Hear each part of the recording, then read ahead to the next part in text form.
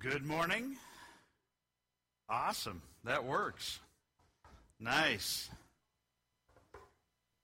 Well, you staying warm? Oh, yeah? That's good. It's cold out. That's for sure. I don't think we've had a good cold snap like this in a while. I can't remember. Seems like it usually happens when I'm leaving the country and my furnace is broken or something. So that's all right. Robin's tough. John and Nancy are in New Zealand visiting relatives.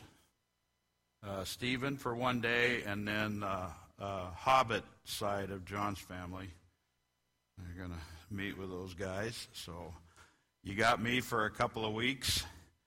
In a couple of weeks, we're going to tell you what you already know, and that's John's running the church, and I'm number 2. So that'll be official the first week of next month. So, I mean, it's been official for about 2 years, 3 years, 4 years.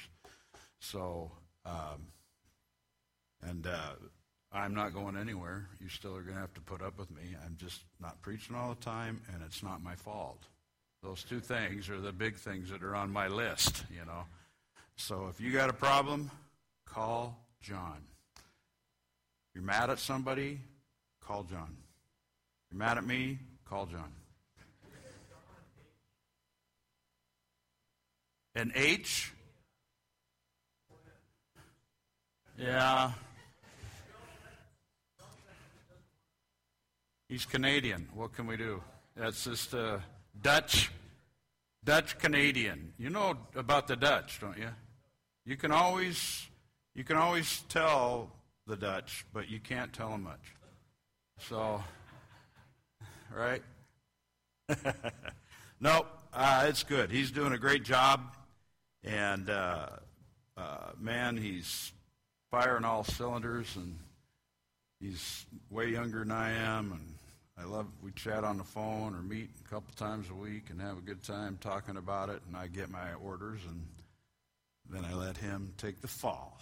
So, here we go. That's good. So he came in last week and began to kick off this little bit of a series, and I can't remember all the points, but I'm doing 2 of them, which I know. I forgot the third one. We're going to talk about the Word today, and then worship next week, and I'm going to kind of take it a little bit different angle, but I want to go back to Jeremiah 29. I like this dialogue about exile, about being in exile. I like to talk. I like the process of thinking. All right, if exile is a good concept to help us understand where we really are living. We do have a process of thinking through kingdom theology. I like what, there's a guy, a theologian, who was at Fuller Seminary for years, a New Testament theologian, that talked about the now and coming kingdom. The kingdom came when Christ came, but it's not fully realized in the restoration of where we live, but it lays a foundation to talk about the fact that being a follower of Jesus isn't just about getting forgiven and being rescued from hell. It's about the reestablishing of the kingdom of God after it was lost through rebellion in various ways, and he has given us an opportunity to not only be transformed in our brokenness, but to be a part of that kingdom and to live in that kingdom. And I'm reading Revelation quite a bit lately, and it all wraps up in the reestablishment of the New Jerusalem, which is symbolic of the realities of God being established on earth again, like he came before in the book of Genesis and was established. We read about it in there.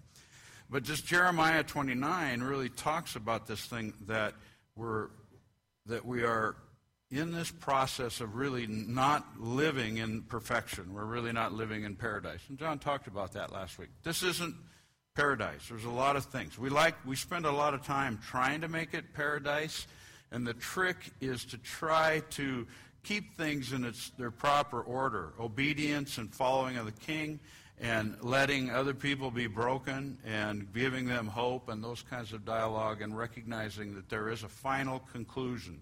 It's not done yet. And we don't really understand the realities of how that end times is going to play out, but it will play out. Several books that I've read have talked about the fact that the book of Revelation is a comfort to us. That's what it was meant to be done. It was meant to come into our lives and say, look, God is under control. He's going to deal with this in the heavenly places, which is going to pan out in settling what is, how the kingdom is going to be established. If you want to read some of those, you can. I'm not saying that there won't be rough times. I'm not saying any of those things, but the revelation means that this is a revelation of who Jesus is and what he's doing. And the book is a sudden picture of things we couldn't see within our own ability. We need to be able to see it in the Spirit. The interesting thing about that book, I'll get to it, is John was living in exile when he received that vision, of how it was going to work out. He and a few other guys were living on an island. But this first scripture I'll just read, it says, Jeremiah wrote a letter from Jerusalem to the elders, priests, prophets, and all the people who had been exiled to Babylon by King Nebuchadnezzar. This was after King Jehoiachin, I guess, the queen mother, just say it like you know what it is, the court officials, the other officials of Judah, and all the craftsmen and artisans had been deported from Jerusalem. So we're looking at a situation where Babylon came in. They just pulled everybody out that was really could be useful to them to make their economy better, to make their life better. They do that. That's one reason. The other reason is they want to blend that blood into theirs so that that nation ceases to exist. The people that were left behind are poor, old, weirdly religious, like Jeremiah, all those kinds of things. So Jeremiah, being the pastor, prophet of this group of people, is sending a letter to the people that ended up being taken in to Babylon. So it goes on to say that. And said he sent the letter with some people who were going to Babylon to be the king's ambassadors to Nebuchadnezzar, to be able to communicate. So he sent that letter, and he said this in the letter. He said, this is what the Lord of Heaven's army, the God of Israel, says to all the captives that have been exiled in Babylon from Jerusalem. He said, build homes, plan to stay, plant gardens, and eat the food they produce. Marry and have children, find spouses for them, so that you may have grandchildren. Multiply, do not dwindle away. So be productive, be fruitful. But it's also saying, don't blend in. Don't disappear into this culture. The significance of who you are as followers of God is important.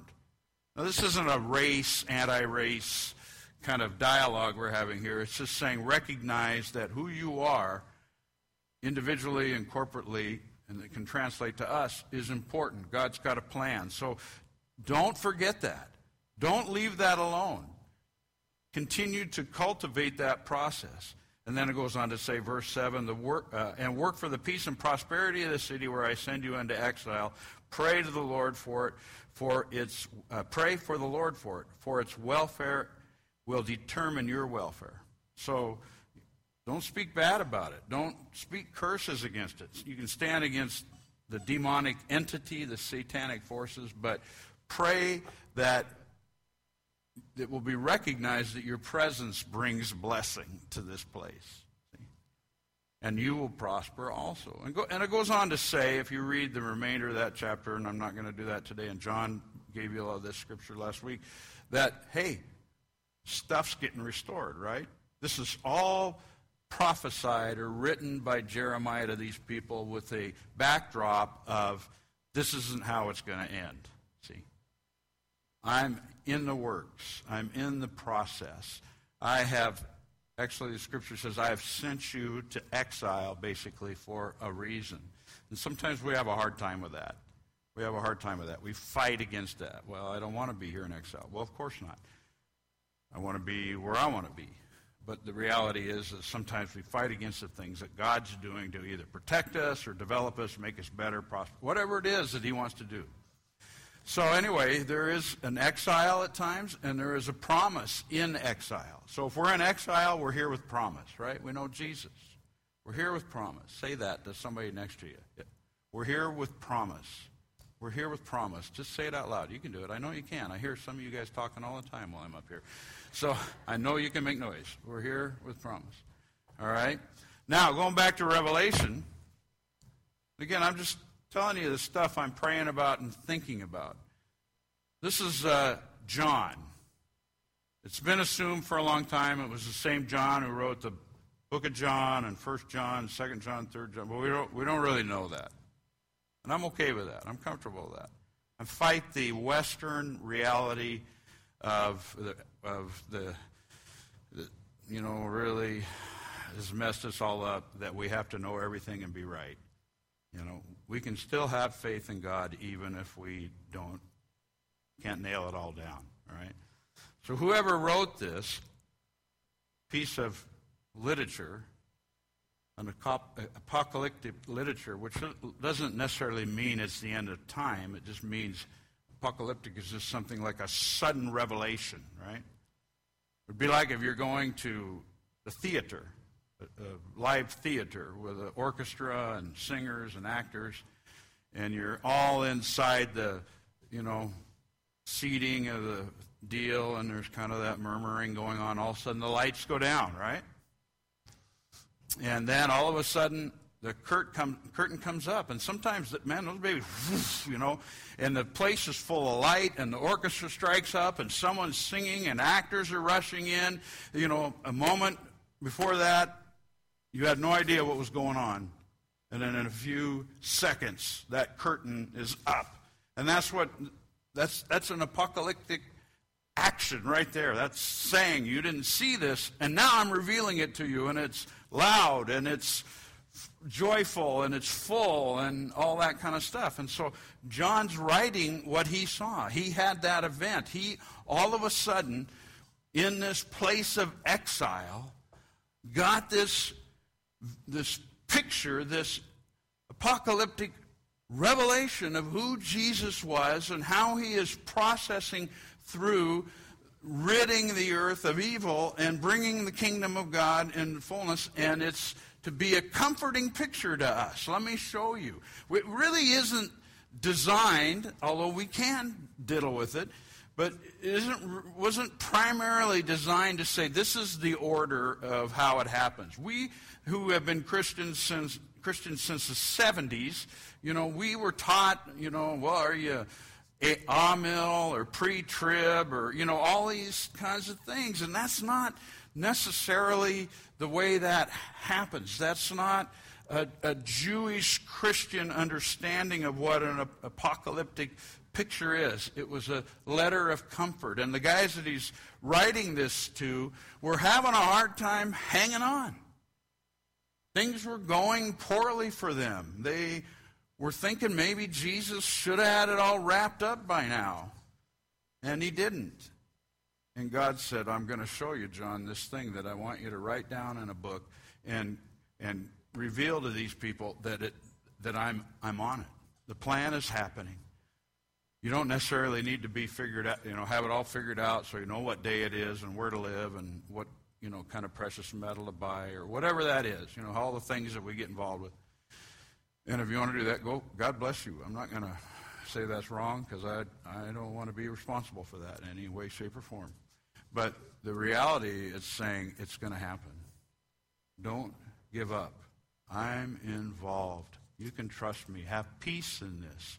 When you see that there are crazy wars going on in the world around you, and there have been plagues that have come through, and all this stuff has happened, know this, that it's going to be dealt with.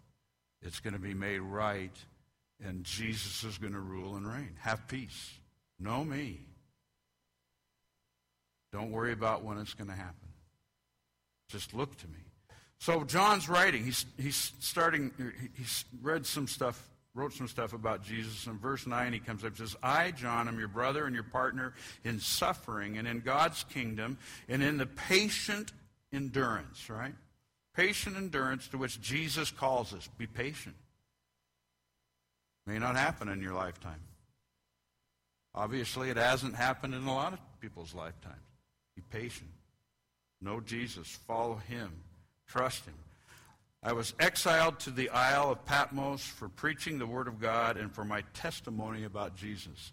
He bothered them, and they sent him away. They got him out of the way. They put him in a place where he's all by himself. The great thing about being exiled is you have plenty of time to spend with Jesus.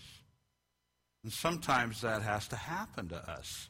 Some of our people are kind of Paulish or Peterish or whatever.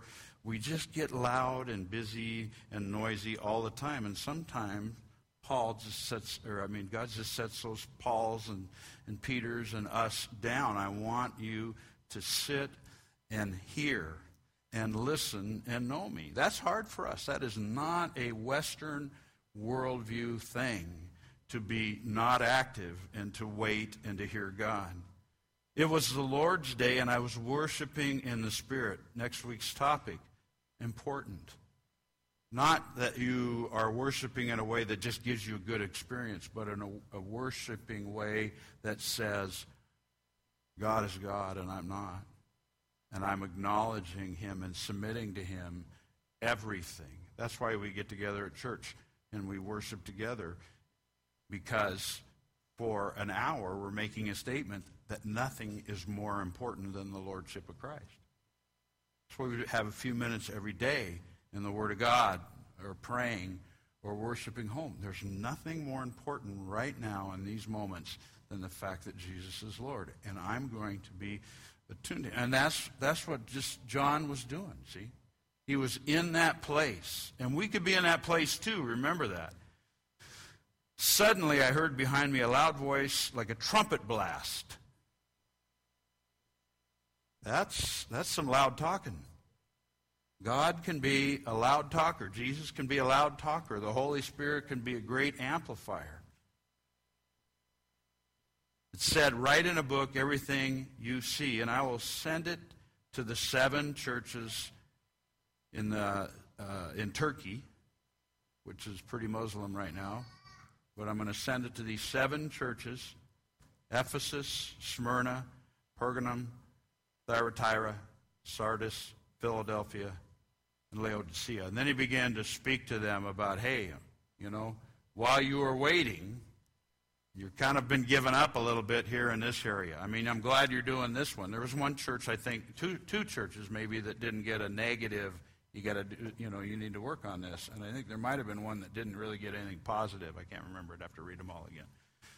But they're saying, look, I want you to be with me, and I want you to be living in this revelation, this apocalypse discipleship that prepares you to be shaped to live with me. And one author I read, one theologian, is saying, this is Revelation is a book about being discipled to be with Jesus forever. See, that's what we're saying. That's an important thing to do. But remember, if you are struggling with something in your life, remember, John, in the first part of this book, is on Patmos. He is on exile. If you're in a job that, everyone there is just a foul-mouthed, non-worshiper of Jesus, you can still hear from God there. If you are isolated from family, you can still hear from God there. If you're struggling with your own issues and shortcomings, which I am on a continual basis, you can still hear God there in that place of exile. If we are in a place that governments around us are not reflecting the glory of God in any way, or very little ways, we can live in that place of exile and still hear Jesus speak to us like a voice of a trumpet. It still can happen. There is still promise. There is still the process of promise. Now that is, I think, the beginning of a definition of the Word of God. When we talk about the Word of God, we think about something maybe Jesus said, or we think about the Bible. And in this vision, if you go on to read it in verses 15 and 16, it talks about the Logos, the Word, is like a two-edged sword sticking out of Jesus' mouth. What he says is the Word. Now, maybe we wrote it down in some places. Maybe we've written down the experiences of people trying to live the Word of God. We call that the Bible. I don't doubt that is the perfect Word of God. I know that in those scriptures, I know that in the literature of those scriptures, the grammar of those scriptures, there are several timelines that are out of order. I know that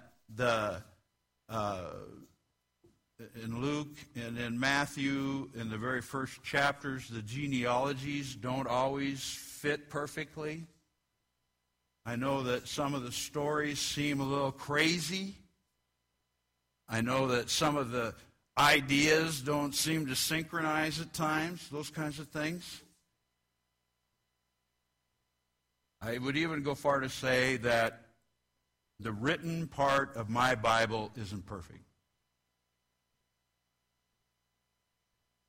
But it's still the perfect Word of God. It's not God's fault, necessarily. We don't understand the cultural settings. We don't understand what was said when, how, and why. We don't know what has been edited a little down the road. All those kinds of things.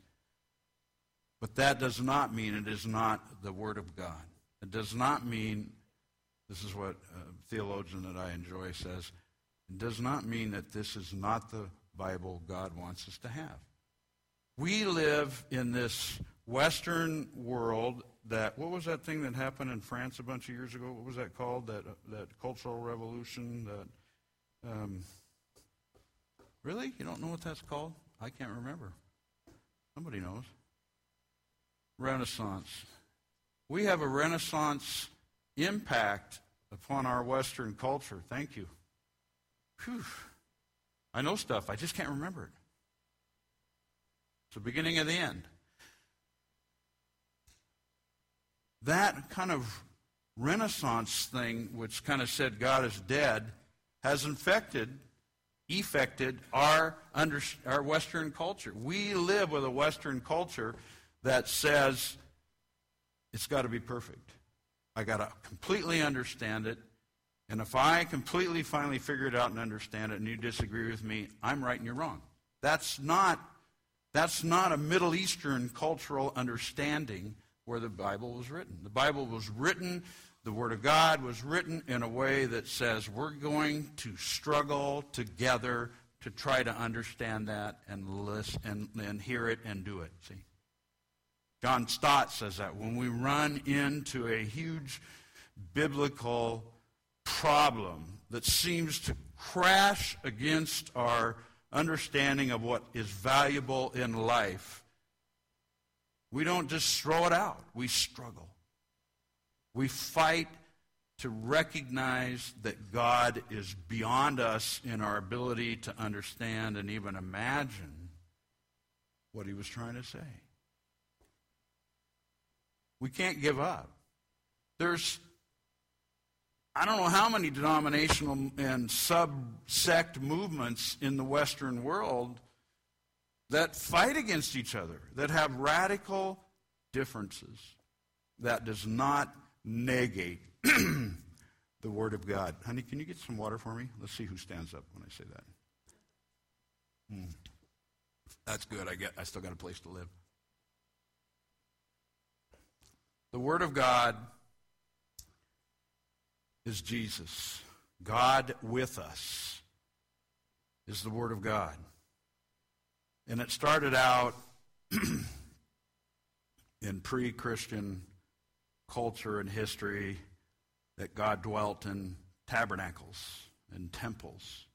And when those were destroyed, Torahs, the Word, was carried around, and that became the reality of where God was.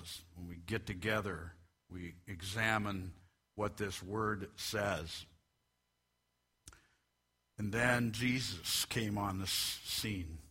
There should be kind of a little drawing up here that's, I'm not going to say it's theology, but it's just for the point of this quick dialogue, okay? Jesus came on the scene, and he fulfilled the Torah, the law. And not only did he fulfill the Torah, thank you, honey. He not only fulfilled it, but by him and through him, we're able to have and entertain the presence of God in our midst and amongst us. Some will even go as far as to say, and I agree with them, that it's not, and this is again, this is that problem with Western culture. This is not an individual thing. I mean, we are individually responsible, but God dwells in his church. We are now his tabernacle, his temple, his law, not in a weaponized way or a police force kind of way. The fulfillment of that law here on this planet. The Word of God dwells within us. And when we begin to understand that Jesus is the Word, then we can understand the written word. There's a Logos word, which Jesus is a Logos word. There's a Rhema word, which is a spiritual definition of the word. And that is in Jesus and in the Bible too.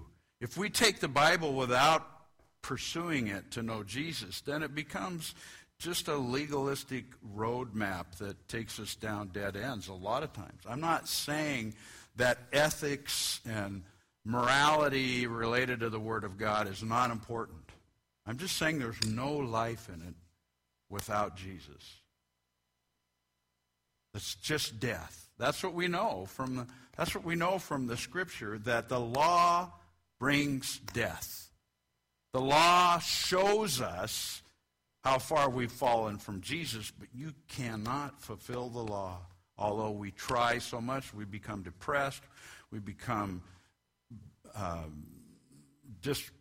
disappointed with ourselves and each other when we can't. Only Jesus can fulfill the law. So the Torah is fulfilled in Jesus, and now we can know who God is. We can walk with him. Sure, we stumble, we bumble, we fall, we make a mistake, we do bad things, but his grace exists in that word. His grace to forgive us when our heart is in pursuit of him, right? Remember that dialogue? David talks about that, about King David. He had a heart after God. When our heart is after God, to sit even in exile and pursue him and let him give us that big, huge, bombastic revelation of who he is and what he's doing, see? We can be fulfilled with his presence. I like John 1:1 because it kind of speaks this out. It kind of says, it kind of realizes, it reflects Genesis, and it reflects this reality that God is now present amongst us through Jesus. In the beginning, the Word already existed. Now, that word there is not meaning the Bible existed. It meant that Jesus existed. And the word logos was used in that scripture not because it was a spiritual word, but because to the Greeks it meant something. In the beginning, the understanding and purpose and knowledge of everything with perfection and peace and completeness and grace was there. The complete picture was there in Jesus. He has been there forever. That's what the Logos meant to the Greeks. And we're going to go a little shorter because my throat's drying out, so that you lucked out. It says the Word was with God, and the Word was God. So this expands our picture. It already existed. He was God. He was perfect. He was everything. There was nothing else needed in knowledge, physics. Didn't mean to say physics, but that's fine. In every aspect of life, it's all there. It always has been there. It's not something new. You don't have to go find it. He existed in the beginning with God, and God created everything through that, through him, through that Logos, in that process. Now, some of you don't agree with me. I don't care. I'm probably wrong, but I think I'm good with God being the creator and science discovering how he did it. I'm good with that. I don't have a problem with that. I think that's fine. Maybe because I kind of like science, even though I can't do math. I don't know. That might be it. But, I think there's room for both of those things. I don't think it had to happen in a short time. It could happen at any time that it needed to happen. And God would still be God. And if you believe something different, I'm not going to fight you on it. I don't have a problem. You could be right. I don't know. I'm not God. Right? God created everything through him, and nothing was created except through him. And the Word gave life to everything that was created. Right? Breath. The pneuma. The Spirit. The Holy Spirit. These are all multi-dimensional manifestations of who God is that we don't have enough days here this morning to pick every little piece of this scripture apart. This is incredible. We are not alone. We're not even with a bunch of gods or people who don't care. We are with a God who has always been there and created everything and cares and understands and loves beyond any sense of expectation and understanding that we could come up with. And the enemy wants to chisel at us to limit that. Did I read verse 4? The Word gave life to everything and was created. Yep, okay. The light shines in the darkness, and the darkness can never extinguish it. And in John it says that he came to live amongst us, right? Which literally could be translated into what? He came and set up his tent in our backyard. God came. He got behind our walls. He got behind our sin. He got away. He got close to us, and he decided to come live in a tent wherever we live. Essentially, that's the spirit of that statement. He's here. It's not an accident that he's here. He decided to be here. And these two words, Logos and Rhema, define the interaction of the Word being Jesus. In whatever we have written that we can carry around that helps us to understand who Jesus is. See?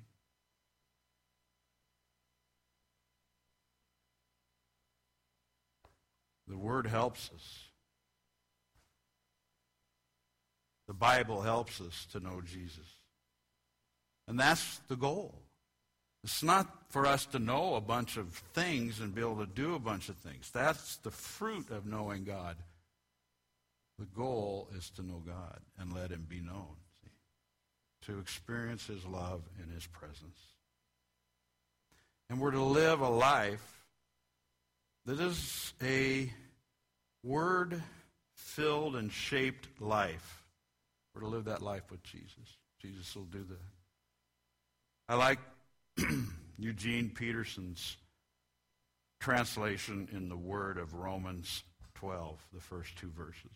And this is really a hub scripture for me, period, because it just really talks about let Jesus change what you envision in your mind. Let you be transformed in worship, that you see things in a kingdom way. That's really the spirit of this scripture. Spend time with Jesus, have that revelatory experience like John in Revelation did. Have that word come into your life in that way that it just totally, remarkably changes you, and don't let the culture that you're exiled in totally dominate that. Let that define where you live. And then we have to live here, right? And I like this Eugene Peterson way of saying it. So he says this, so here's what I want you to do. And this is written probably more, the Bible was not really a formal book. It was like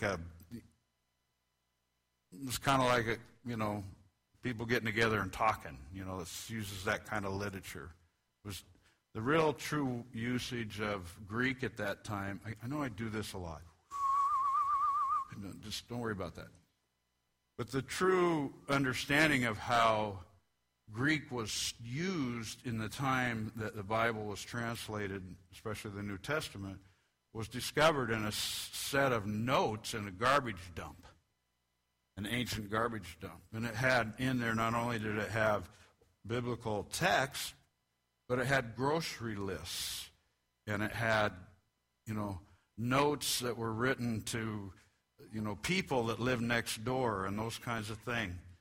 And they were very casual notes. It would be like the same kind of vernacular that you would use to write your grocery list or to describe to your neighbor that how you need your dog fed or something like that. There was no, thus saith the Lord, in big King Jamesy words. It was just this down-to-earth radical stuff. And that's what Peterson is basing the understanding of his Message translation is let's get it in this kind of form. So here's what I want you to do. He starts it out. God helping you. Here's what I want you to do, God helping you. Take your everyday, ordinary life, your sleeping, eating, going to work, and walking around life, and place it before God as an offering. Offer yourself up as a living sacrifice. See, that's the translation of that particular scripture. Embracing what God does for you is the best thing you can do for Him. Okay? That's the best thing to do to make Him happy. A lot of us in this room have ideas of what we need to do to make God happy. Probably not right. Probably just making up stuff in your head because it's easier for you to control what you think you should do rather than to trust God.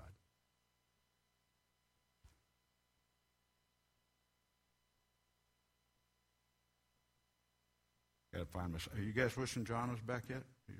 You're all right? Okay, all right.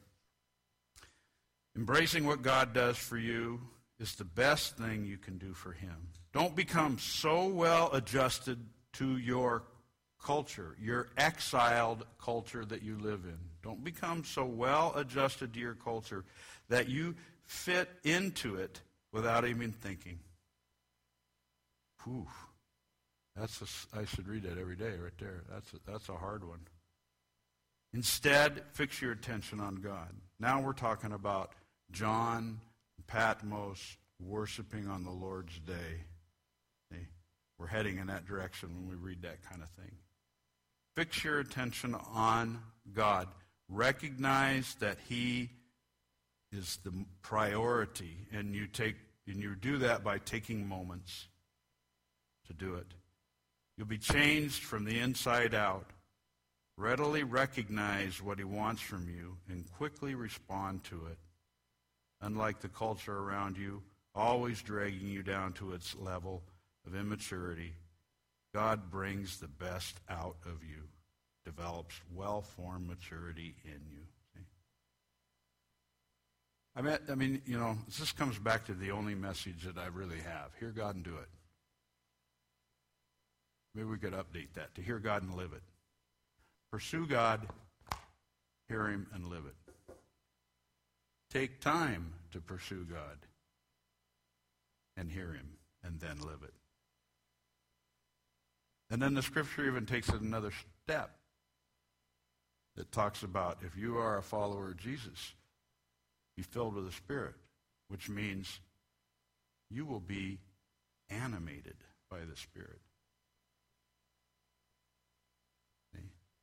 Not only will we hear God, but He gives us gas to put in our spiritual tank, or whatever your thing is, Powerade, or,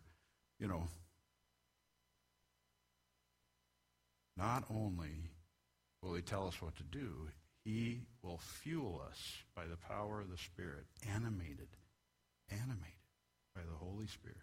Amen? I love that. I love that, man. That just helps me so much. Why don't you guys stand up? Have the rock and roll team come up. I'm just going to pray with you. So, I went 15 minutes and 43 seconds over. Just telling you, I'm not taking that off of next week. But it is only 11:09. And some of you didn't get here till 10:15. So if you're going to come late, I'm going to go long. Thank you, Jesus. Thank you, Jesus. Put your hand on your heart. Is there anybody? You don't have enough hands. Never mind. I'm going to ask you to do something that was going to require a foot or something, I guess. Thank you, Jesus. But just put that over your heart. Lord Jesus, I want to take my exiled life and turn it into a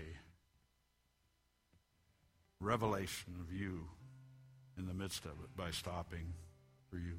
I want to hear your voice, know the peace and hope and the reality of knowing where you are going, and go where you tell me to go. And I want to be filled with the Holy Spirit that animates me to do that. In the name of Jesus, I pray for these folks. Bless them in that realm. They go out, Lord, as they're struggling in their walk around, go to work, whatever that life, that stuff that Eugene talked about, whatever it is, they're good things, the bad things, the lies that get spoken in their head, the lies that get spoken into their face. Lord Jesus, I pray right now that your light of your presence, your apocalyptic revelation of who you are would suddenly come upon them and bless them, Lord, as they walk around, and that you would animate them by the power of the Holy Spirit. Amen? Amen. Can you give us a little... Oh, yeah. Did I say Trevor? Or did I say band? Yeah, good. Because you're not Trevor. Give us a little nice, we love Jesus and he's awesome, and then let's go home. And let's go do this. All right. You all right with that? Slap that bass. I want to hear some bass notes. It's all about that bass. Thank you, Jesus. Amen.